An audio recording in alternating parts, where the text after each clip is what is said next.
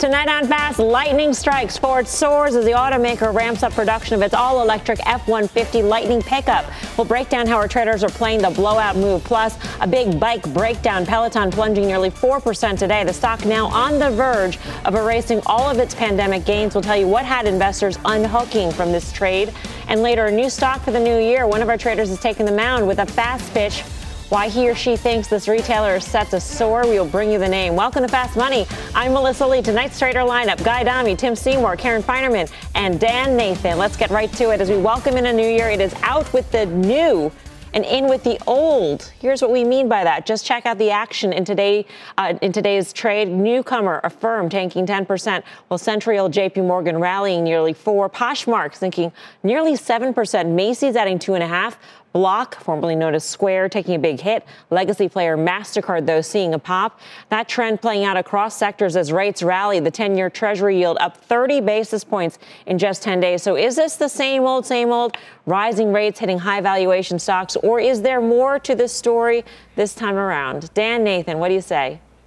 Yeah, well, Mel, we saw this earlier in the year, earlier last year, in the very beginning of the year when rates started rallying. And we saw a lot of the names that you had up there that were down today had huge 2020s, and they gave a lot back in early 21. Investors were revaluing some of these growth stories, assuming that we were going to see decelerating growth on the other side of the pandemic. Well, the interesting thing is that things got incrementally better with the vaccines and in certain parts of the economy opening fairly fully in 2021, but a lot of those stocks kept on going lower. And when you look at some of the drops, you had Square there, that stock had already dropped 30% before today's drop. So to me, what I think is really interesting is that this is the similar action that we saw in early 2021. We saw rates rise, but the real focus here is how much rates were going to go up at this point. We know that they topped out in Q1 of 2021, the 10-year at 1.77. We're not far from that right now, but there doesn't really seem to be a whole heck of a lot of indication that the 10-year is going much higher very quickly, very soon. I guess that's really the underlying question here. If rates are capped, let's just say they go up to and test that 177 level or thereabouts. Karen, does that mean that valuation, high valuation names trade better? Or is this part of a valuation reckoning? Investors are really turning away from these names and looking at value at this point.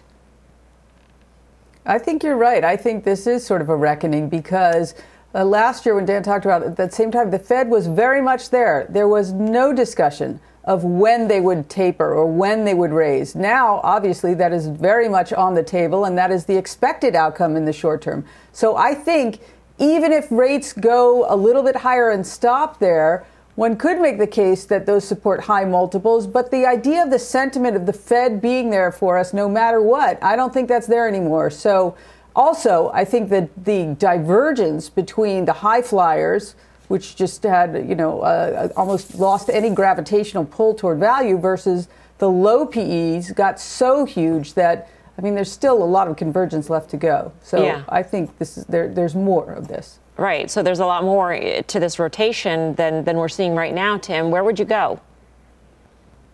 Well, and before we discount the fact that rates can't go much past 175, which everyone's rightly pointing out has been a level they've struggled, that uptrend from August 2020 is still very much alive with the 10-year. And if anything, tells you that it's put in a lot of hard work to maybe make a test well through 175, probably up to 190. But, so let's go back to a Block versus a MasterCard. Look, MasterCard trades at a multiple around 30 times next 12 months. That's 5 or 6 turns cheaper to where it was pre-COVID. The ticker on Square, Block, whatever we're calling it, is still not something that really makes sense. The fact that you're going to see a lot more activity in crypto and blockchain, I don't think anybody really questions at this point. Whether that's going to disintermediate and essentially box out MasterCard, I would highly, highly doubt. In fact, I think MasterCard and Visa are going to be there for the long term for transactions that are certainly done in digital, but also in crypto. And I think it's a case where people are evaluating whether these new economy stocks are really worth paying the multiple for. So it's a combination of, yes, I actually think rates are putting in the work that they're supposed to do. And remember where we were going into COVID and roughly where rates should probably normalize normalize that, maybe even higher in an environment where the Fed's more aggressive.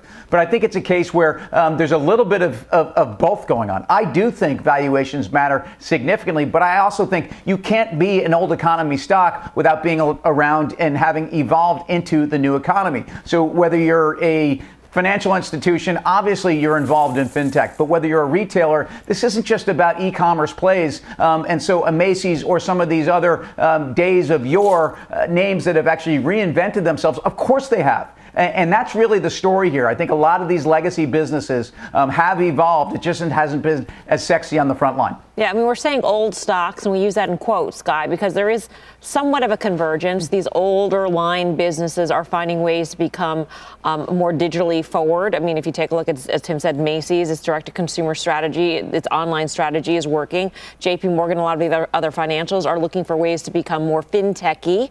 And so is part of this just getting recognized for that part of the valuation, which was undervalued previously?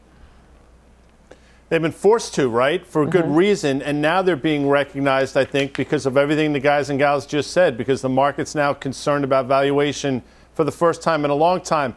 It's interesting. There are all those fun sayings in the markets, sell in May and go away, things that I'm just loath to say because it just makes me like squeamish, like that, like wince. But there is one, don't fight the Fed, which I tend not to say either. But if it's true, if it's a mantra, David Tepper talks about it all the time.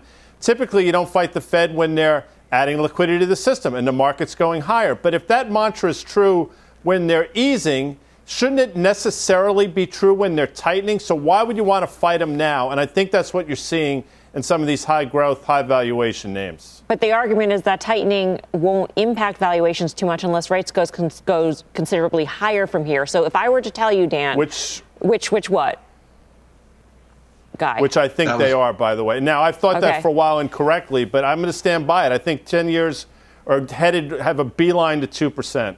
To 2%. Okay, I think that, 2%. Show of hands, 2% rates on the 10-year. Will that mean that stocks pull back in general? By Raise when? Your hand. By when?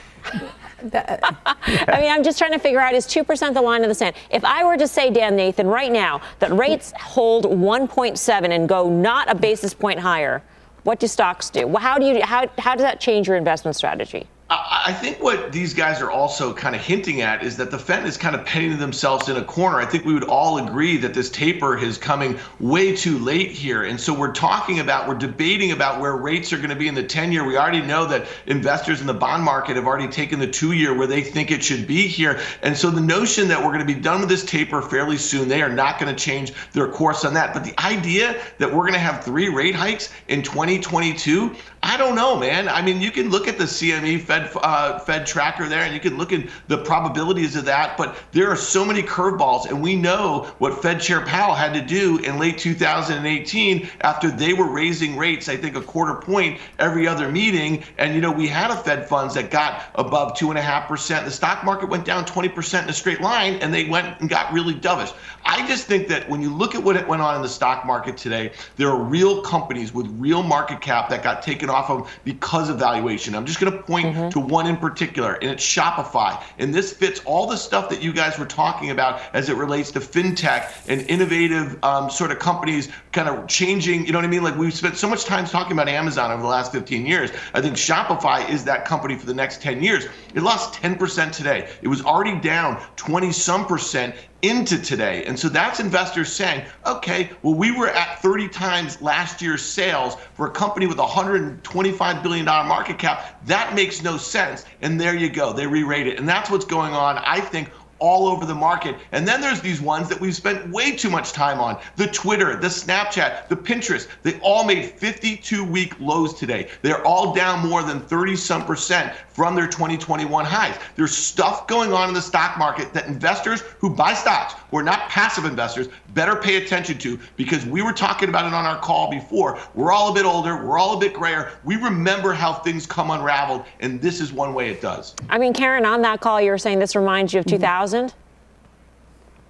Yes, it does. We had the internet bubble obviously burst in 2000. And so you had all of these high flyers and people just couldn't get out fast enough. So they would fall every single day. a lot. And then you had names that were, like at Allstate Insurance or things that were just boring old companies that traded at low PEs, and that's where you wanted to be. And so this reminds me of that. So, we brought up JP Morgan. I think of like JP Morgan versus Nubank. When they went public, Nubank was 10% of the value of JP Morgan. I found that absolutely astonishing. Or if you look at, we talk a lot about Square and PayPal and how they want to take over and be your bank and be your everything. And they trade at these incredible multiples. But if they're going to be your bank, are they going to trade at a bank multiple? That chasm was so wide. And I think most of that, if it does converge, will come from the high flyers coming down. Because even though things are down a lot, a firm's down a lot, it's not like it's super cheap, right? But I would look at something like a Bank of America and say, it's still pretty cheap. Even though it's up, $5 in 2 days, still pretty cheap. A lot of these companies, though, are companies for the future. Maybe they shouldn't have traded where they had traded before. So are there any, Tim, right now that you have on your list, sort of keeping an eye on? If it gets low enough, you might pick it up? Well, I mean, look, I like Palantir. I own DraftKings. Karen talks about Zillow. I kind of agree with a lot of these. So these are stories that for different reasons got tweaked significantly higher. I just think that we're going to have a fascinating conversation with Paul Sankey later on in the show. I mean, think about some of these carbon footprint oil companies that are going to be carbon neutral in 15 years, and just the world is changing, and I just think we are reassessing whether flagship companies who already have brands, who have infrastructure, who have distribution, who have logistics, they're worth a lot. And there's no reason why they shouldn't be making some of these adjustments. And again, you have the extremes at all sides. Another one of these pairs we talked about was Roku versus Viacom. Karen's Viacom, by the way. And by the way, it's had a good couple days. It's a case where Viacom and Roku on a trailing basis, 135 times for Roku, 7 times or 6.5 times for Viacom. Now, we know Viacom has their problems. But at the end of the day, they have content. They have distribution. They are showing that there's actually an evolution into a streaming model. And I think this is something that investors as well as customers are evaluating almost simultaneously. Well, we've got a news alert here on Beyond Meat we want to get to. Shares jumping in the after hours. Kate Rogers has got the story. Kate. Hey, Melissa, we just reported Beyond Meat. Its stock, as you mentioned, up around 6% on news that KFC is going to be rolling out Beyond Meat fried chicken breast nationwide starting next Monday. This comes after several years of tests that were successful for those two brands.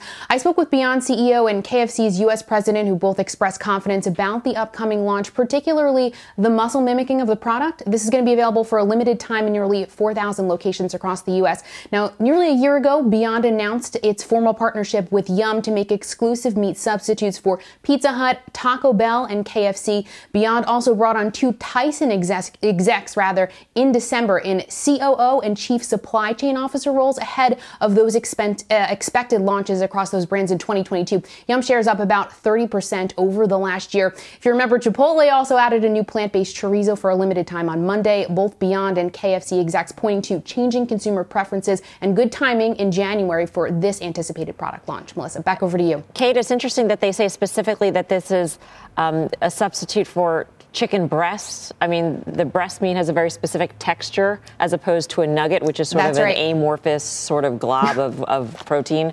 Any insight on how that would be texture-wise?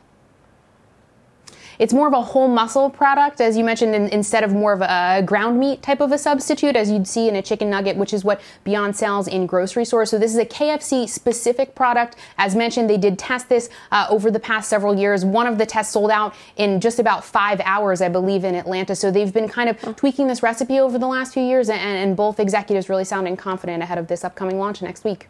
Muscle mimicking doesn't exactly sound appetizing, but I'll take your word for it. Kate, thank you. Kate Rogers with the latest on that. Guy Adami, obviously big news for Beyond as it inks up some more deals here. 15-year anniversary coming up, and that's the first time we talked about, what'd you say, amorphous chicken nuggets, and I mean that was made. I couldn't think of what the made me wince already this show.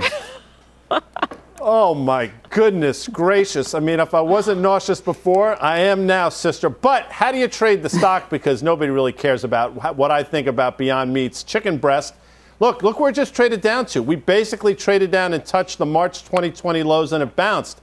if you're looking for a textbook double bottom and something to trade around, you might have gotten in Beyond Meat, which I think reports, not that it matters, in early March. Coming up, New Year energy. Oil coming off a blowout year, but can crude continue its climb? Our next guest is laying out his top plays in the space. But first, Ford fired up. The automaker planning to nearly double production of its electric pickup truck. We're breaking down that trade when Fast Money returns.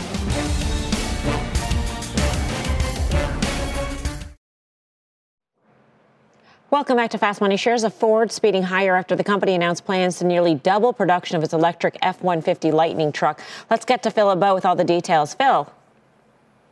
Hey, Melissa, heck of a day for Ford, and it's not surprising. When the company intimated about a month ago, Jim Farley told our Jim Cramer, yeah, we're going to try to see if we can double our production. It was not a surprise that today they said, oh, we're going to do it. And here's what the plan is when it comes to electric vehicle production, specifically revolving around the F-150 Lightning. Remember, that's the electric pickup truck the company will start building, and we should see delivery starting in the first half of this year. Production plan has almost doubled. They plan to build 150,000 annually by 2023. They're not going to get to 150,000 right away, but they plan to get there by 2023. And by the way, this week they are now saying if you have a reservation for a Lightning, you can convert that over to an official order. Speaking of those reservations, they now top basically 200,000, which is where they were when they froze the reservation order bank last month. And now they are saying if you have one of those orders, your reservations, you can convert it to an order. Ford shares, by the way, in the last year, up 170%. It's all about the EVs. That's the focus for investors when it comes to auto stocks. And here's the reason why. Look at the growth in EVs that's expected through 2025. This year, they're expected to be about 4.5% of the market. By 2025, according to LMC Automotive, they should be 12% of the market. All of this comes on a day when you take a look at the traditional auto sales, overall auto sales in the U.S., and a changing of the guard. Now, you can make a point and say, well, look, because of the chip crisis, GM's production was restricted. But this is the first year that General Motors is not number one in annual auto sales in the United States. First time since, I think, 93 years ago. Toyota edges them out by about 100,000 vehicles. For General Motors, however, another day where the stock moved higher. In fact, it is now at an all-time high since its IPO, since it came out of bankruptcy. The company's sales in the fourth quarter down 42.9%. That's actually better than many expected. And the commentary during the sales call, fairly optimistic about the chip situation improving. For General Motors, however, much like all the other automakers, the focus, at least conveying it to investors right now, is about electric vehicles. And tomorrow it will show the the Chevy Silverado electric vehicle. So the Chevy Silverado EV will be unveiled tomorrow. We're going to talk with GM CEO Mary Barra during Power Lunch. You don't want to miss what she has to say. We'll talk not only about the Silverado EV, the importance of them trying to get some momentum here, because the F-150 Lightning has all the momentum in terms of the perception of electric pickup trucks out there.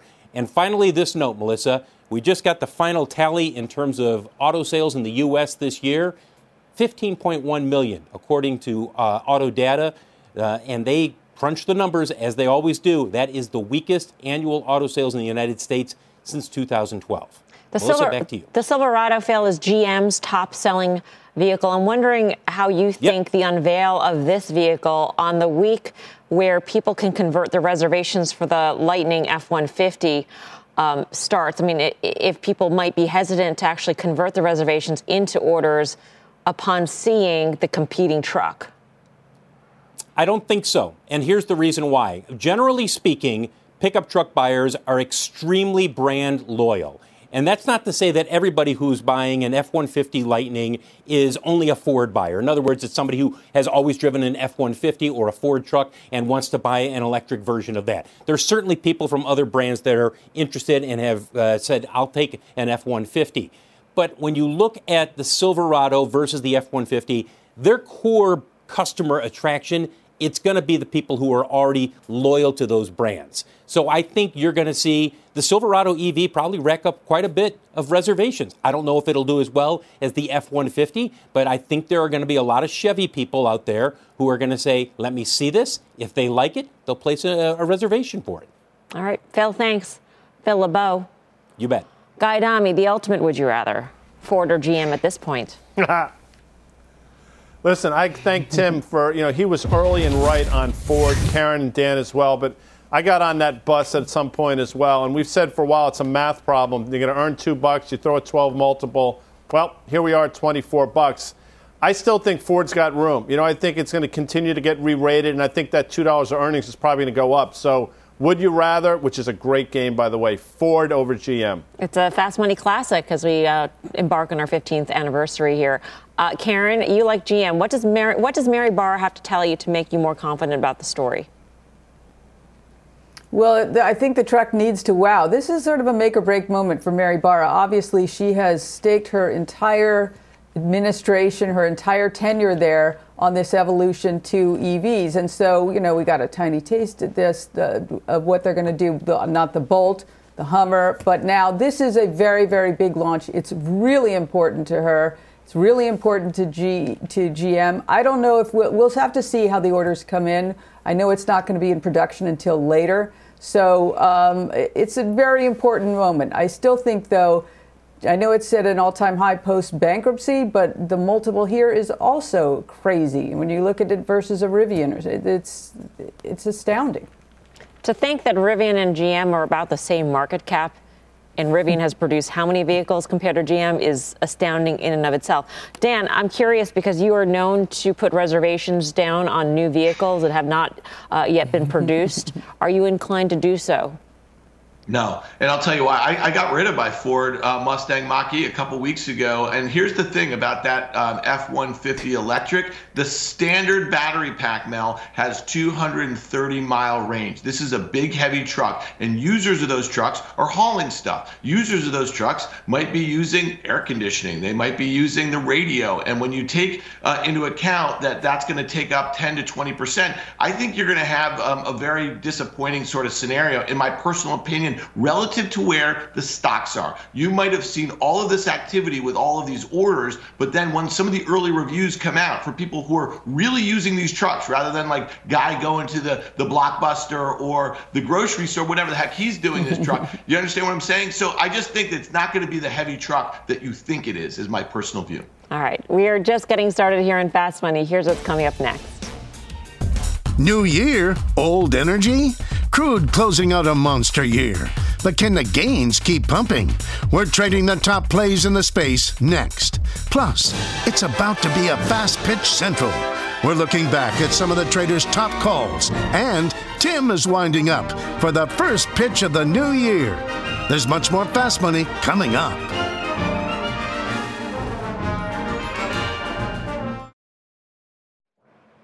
Welcome back to Fast Money. Take a look at the energy market action. Oil stocks are rallying OPEC Plus's decision to boost production by 400,000 barrels a day despite Omicron. Let's grease up the oil trade as we kick off 2022 with Fast Money friend Paul Sankey, lead analyst at Sankey Research. Paul, great to have you with us. Hi, Melissa. Happy New Year. Of course, you'd be the lead analyst at Sankey Research. Paul, you think oil could go 80 to 120. 120 is a magic number. That's the point at which there's demand destruction all the way up until 120? Yeah, I mean, around that level, we're just basically talking about a new range for oil because demand is so strong, notwithstanding the fact that we're breaking into the $80, which is obviously the lower end of the range. But I think we're out of that 40 to 80 range is the point that we obviously went through at the low in 2020, where we averaged just 40 for that dreadful year of COVID, full COVID. So what kind of oil company at this point, given last year's tremendous gains and where oil is headed this year, I should say, or at least where you're forecasting it heading, what part of the oil patch do you like the best? Which has the most leverage? Well, of course, we're not worried about last year's performance because, my goodness, it was a tough journey getting to the lows, So we're talking about the law of small numbers here with the improvement we saw last year. We were the best performing sector in the market. I'm really hopeful that we can do it again this year. And, it just looks good for all of them, basically, because demand is strong without jet fuel really being obviously back to full blast. But at the moment, for example, we've got all-time record U.S. gasoline demand for the time of year. And we've just come off the phone with the CEO of Marathon for my annual refining conference, Marathon Petroleum. You've got only 3 or 4 major refiners left in the U.S., all-time record gasoline demand. You've got absolutely the potential for even more demand this year on a very consolidated sector. So, for example, Marathon Petroleum with $40 billion market cap can buy back $10 billion worth of stock this year. At the same time, I've been listening to you on these EVs. There's just too many of them. There's too much market cap. So our trade is long MPC, Marathon Petroleum, short Rivian, or any of them almost. Hey, Paul, it's Tim. So that certainly makes a lot of sense in the valuation discussion we were having, and kind of agree with you there.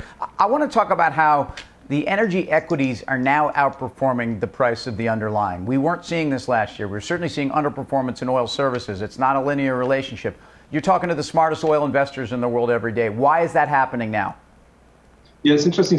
Quite a few of the major shops have actually declared energy as the best performing sector of the coming year, that is of 2022.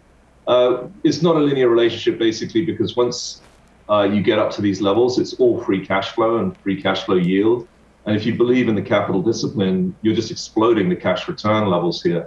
That's why I think that the sector can still go up, 20, 25, 30%. At the moment, if you look at Chevron and Exxon as big cap examples, they're by far the highest free cash flow yield stocks of the top 30 or so stocks in the S&P. And we're talking here about 10 to 15% free cash flow yields at more like a $60 to $65 range. Every dollar above that is just pure additional juice. And we've already just had Exxon end the year with a positive profit outlook for Q4. So I think all the EPS numbers going up, and we're seeing some of these story stocks with no real cash return behind them is becoming really problematic in a rising interest rate environment. So long Marathon, short Rivian. Well, we'll keep you honest on that one, Paul. It's an interesting pairs trade. Thanks for joining us. Good to see you. Thanks. Paul Sankey, Sankey Research. Are you with Paul on that trade, Guy? Yes. And look, I incorrectly thought oil would be triple digits by the end of last year, 2021. That obviously didn't happen, but I think it's bound to happen. I think it's going to happen early this year. And MPC, Marathon Petroleum, they're going to earn $4 a share. And you're talking about earnings growth. Well, they got it. And he just mentioned how pristine their balance sheet is and their ability to buy back stock. So I think there's a real good chance this stock takes out the highs I think we made in 2018 of $85 or so. So I'm with Paul. Listen, I can't speak on the Rivian short side of things, but I think I'm with them on the MPC long. Karen, O was the O in zombie, correct? Right.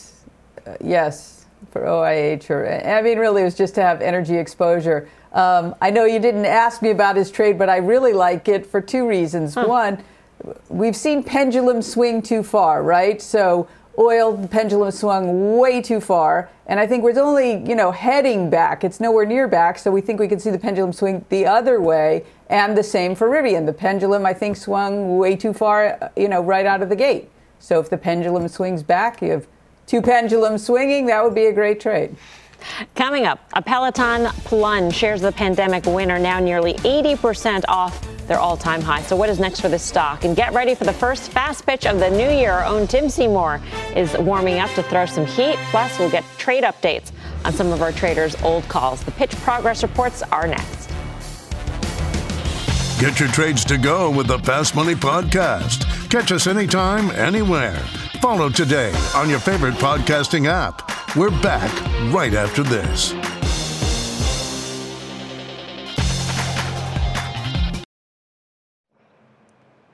Welcome back to Fast Money. New Year, new stock picks. Our Tim Seymour has brought us a brand new name he is bullish on. But before he takes the mound, we thought this would be the perfect time to take a look back and update you on a few of our fast pitches from the previous year. Now, Karen pitched Real back on June 9th. That stock is down 33% since. You've got a trade update. You've actually added to this position since? Yes. Timing's everything. Yes. Thanks for bringing up a really not so good one. But I have been adding to it. I still like it. The story is evolving as I hoped they would. The stock obviously is not. We have a chart of some of the other comps, which would be Rent the Runway, which did an IPO a couple of months ago, and Poshmark. And Real is the giant among a really disappointing crowd of not so giants. But to their own story is that they've been doing a lot of the right things, right? They have rationalized their cost, which is an excellent thing. So they've also added stores, which is creating an ecosystem for them. People go to those local stores, consign, and then they become buyers, and it's a really efficient way to grow their business. That's been a very good thing. They hired a new CFO. They need to really start to approach profitability now. It's time already. So I am hoping by the end of this year that they will be able to do that. It's really not super expensive at 2 and change times earnings. And they're doing all the right things. We're going to see them increase their margins because they're going to be charging higher fees. And I love the sustainability element of it. So for all of those reasons, I am still long, and more long in terms of shares, less long in terms of dollars, because obviously stocks traded down. Mm-hmm. All right, next up, Guy. Guy stepped up to the mound, pitched FedEx back in July. The name is down more than 10% since that pitch. So what's your update, Guy? So it's a progress report. When I was a kid, I used to rue the day when those came home. I figured at 58 I was outside of that realm. I wouldn't have to worry about it. But here we are with a progress report that sucks, in a word. It hasn't been good. I mean, I think I was power pitching FedEx when it was 295 or so, and it's gone literally straight down. It's gotten off the mat recently. Here's what the good news is. Valuation is still compelling at 11 times next year. They have decent EPS growth. And, oh, by the way, they're buying back $5 billion worth of stock. And in December, they announced they're going to do an accelerated stock buyback. So they think their stock is too cheap as well. I'll stand by it. It has not been pleasant. I thought it was off to the races in the spring when it was 315. That was wrong. But I think on valuation alone, you got to own this name. Okay, so now everybody's updated on those trades. Let's get a new idea now for the new year. So Tim is going to take the mound for his fast pitch, the first of 22. Tim, take it away. Yeah, and when you're talking about Best Buy, we're talking about a company that, to me, is a pitch right down the middle of the plate. There's nothing fancy here in terms of a growth story that's overly exciting. This is a re-rating story for a company that fell 35% or so to a valuation that, to me, is way too cheap for the last man or woman or store standing, essentially in the electronic space. I mean, they deserve a premium, and at 10 times, the stock is way too cheap. So what happened in that third quarter release? I mean, ultimately, they guided on some lower gross margins. There was a heavy promotional environment. But the bottom line is, this is a company that will have over 10% free cash flow yield, will probably be buying back $1 billion of stock over the next couple of years each year. And that, to me, will, again, support this valuation. In terms of innovation and things that they're doing, and maybe that fancy pitch that might nip the outside corner.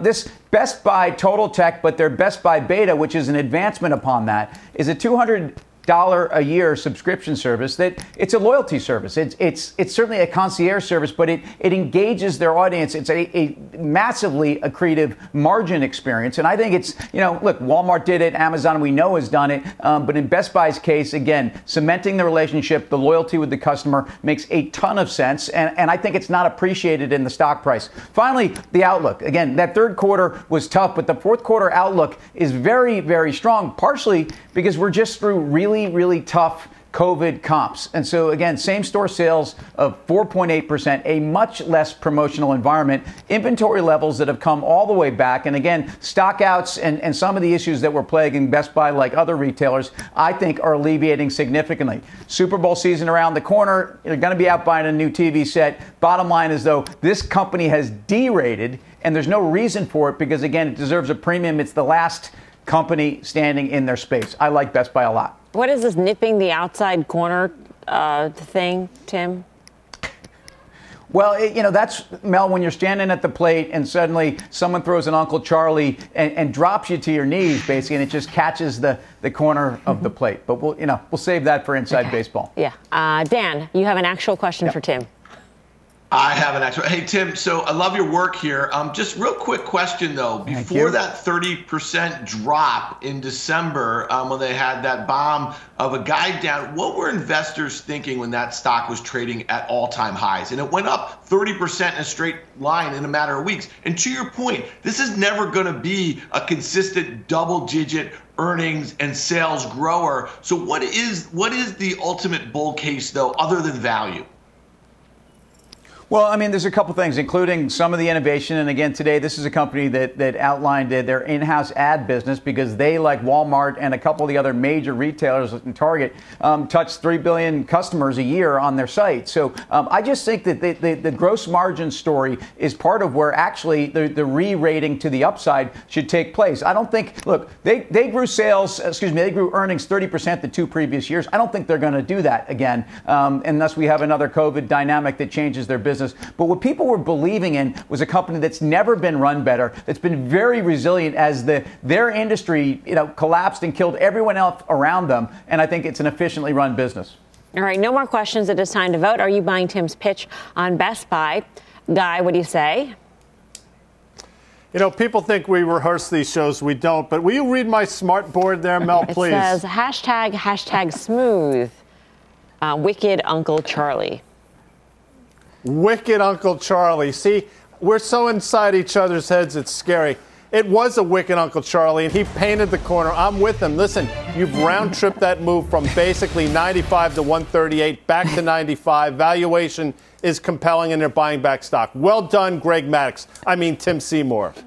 Karen, what do you say? Yeah, I don't think anyone who watches our show thinks we've rehearsed. That's just my own view. But I'm with Tim on this one. You had me at value, but also, they've done a tremendous job navigating a lot for years, right? We thought they would go on, as you said, with the Amazon threat. They haven't. They've remade their business. They've done a great job. I like it. All right, Dan, you're up.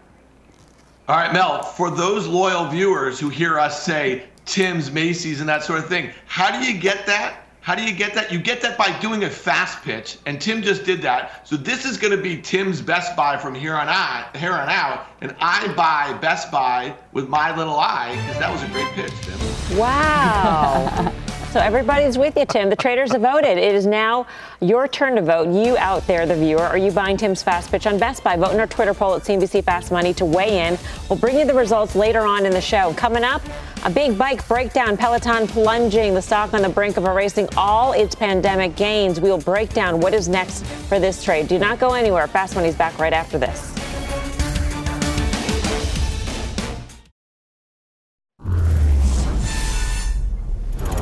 Welcome back to Fast Money. We've got a buzzkill on Peloton, the fitness equipment maker, sinking almost 4% today and on the brink of wiping out all of its pandemic gains. Shares of the company are now down more than 80% from its 52-week high. So is this the end of the ride for Peloton? Dan, what do you make of is this something that can recover?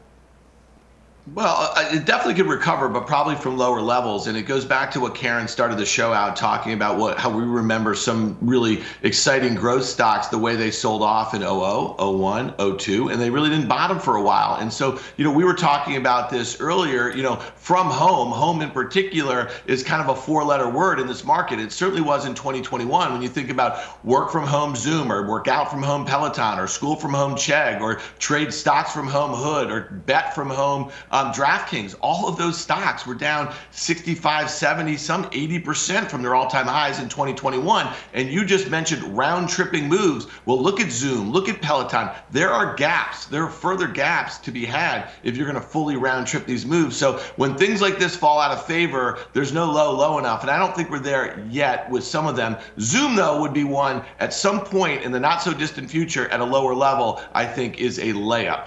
The kind of growth that we saw during the pandemic may be unmatchable in the future. And so I guess the question here is, when it normalizes back to growth, have we reached a point, though, where future growth has already been pulled forward to the point where there is not much growth in the future? Tim?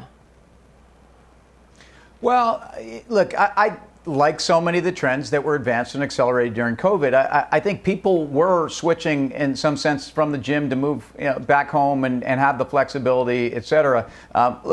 This has round trip. Let's be clear. This was a $34 stock on February 5th, 2020, before we were that concerned about COVID in this country. Other parts of the world maybe differently. But I think the dynamic with Peloton is I'm more of a buyer when I see the last analysts on the street or a couple that have downgraded this stock from 180 to kind of 110 to 58, 59, and then they come down to $30. Thanks very much. I think this stock is very close, and I do think that there's a lot of value there. Yeah, when I hear that, I think of Carter Braxton Worth when he says, so bad it's good. Is it so bad yet, though, is the question. Guy. No, because I think you're waiting for a day just to sort of add on to everything that's been said. You're waiting for a capitulation day in terms of volume, and I don't think you've seen it yet. I mean, it's a stock that typically trades 15 million shares a day. I think you got to wait for a day where it trades north of 75 and has a huge whoosh to the downside, and that probably happens with a 2 handle in front of the now 3 handle. So, if this stock trades in the high 20s on that type of volume, that's when you start to eyes or ears perk up a bit. All right, coming up, fintech trouble, shares of a firm dropping hard, adding to the stock's recent plunge. But one options trader just made a multi-million-dollar bet on a possible turnaround. We'll bring you that trade, and there's still time to vote for Tim's fast pitch. Are you buying Best Buy? Head over to our Twitter poll at CNBC Fast Money to weigh in. Fast Money's back in 2.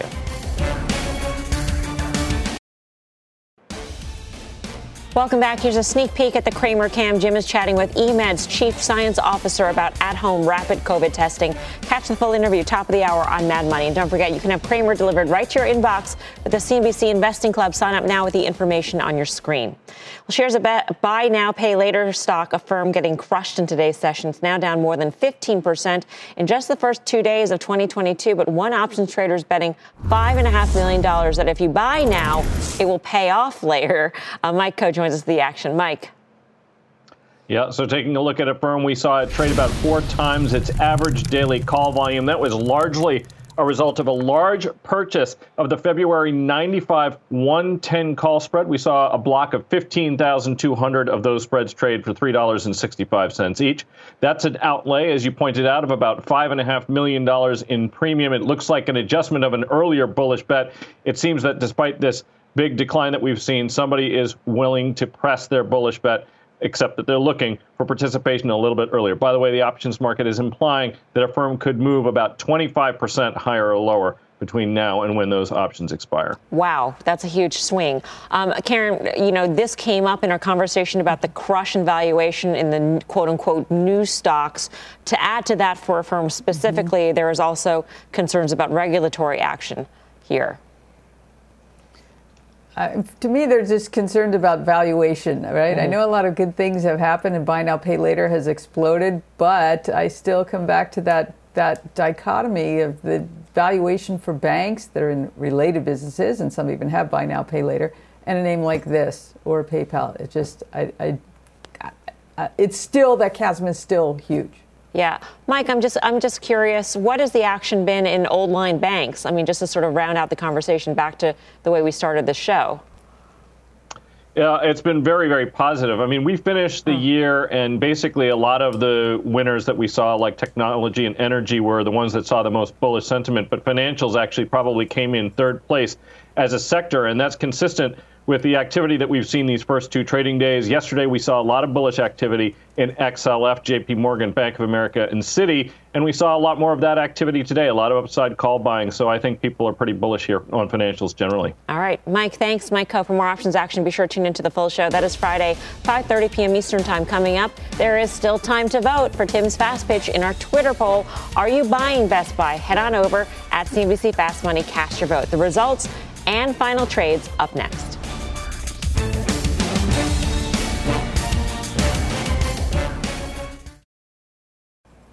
Welcome back to Fast Money. Time to find out if you're buying Tim's Fast Pitch on Best Buy. It was close, but 55% of you out there said, nope, it is not a buy here.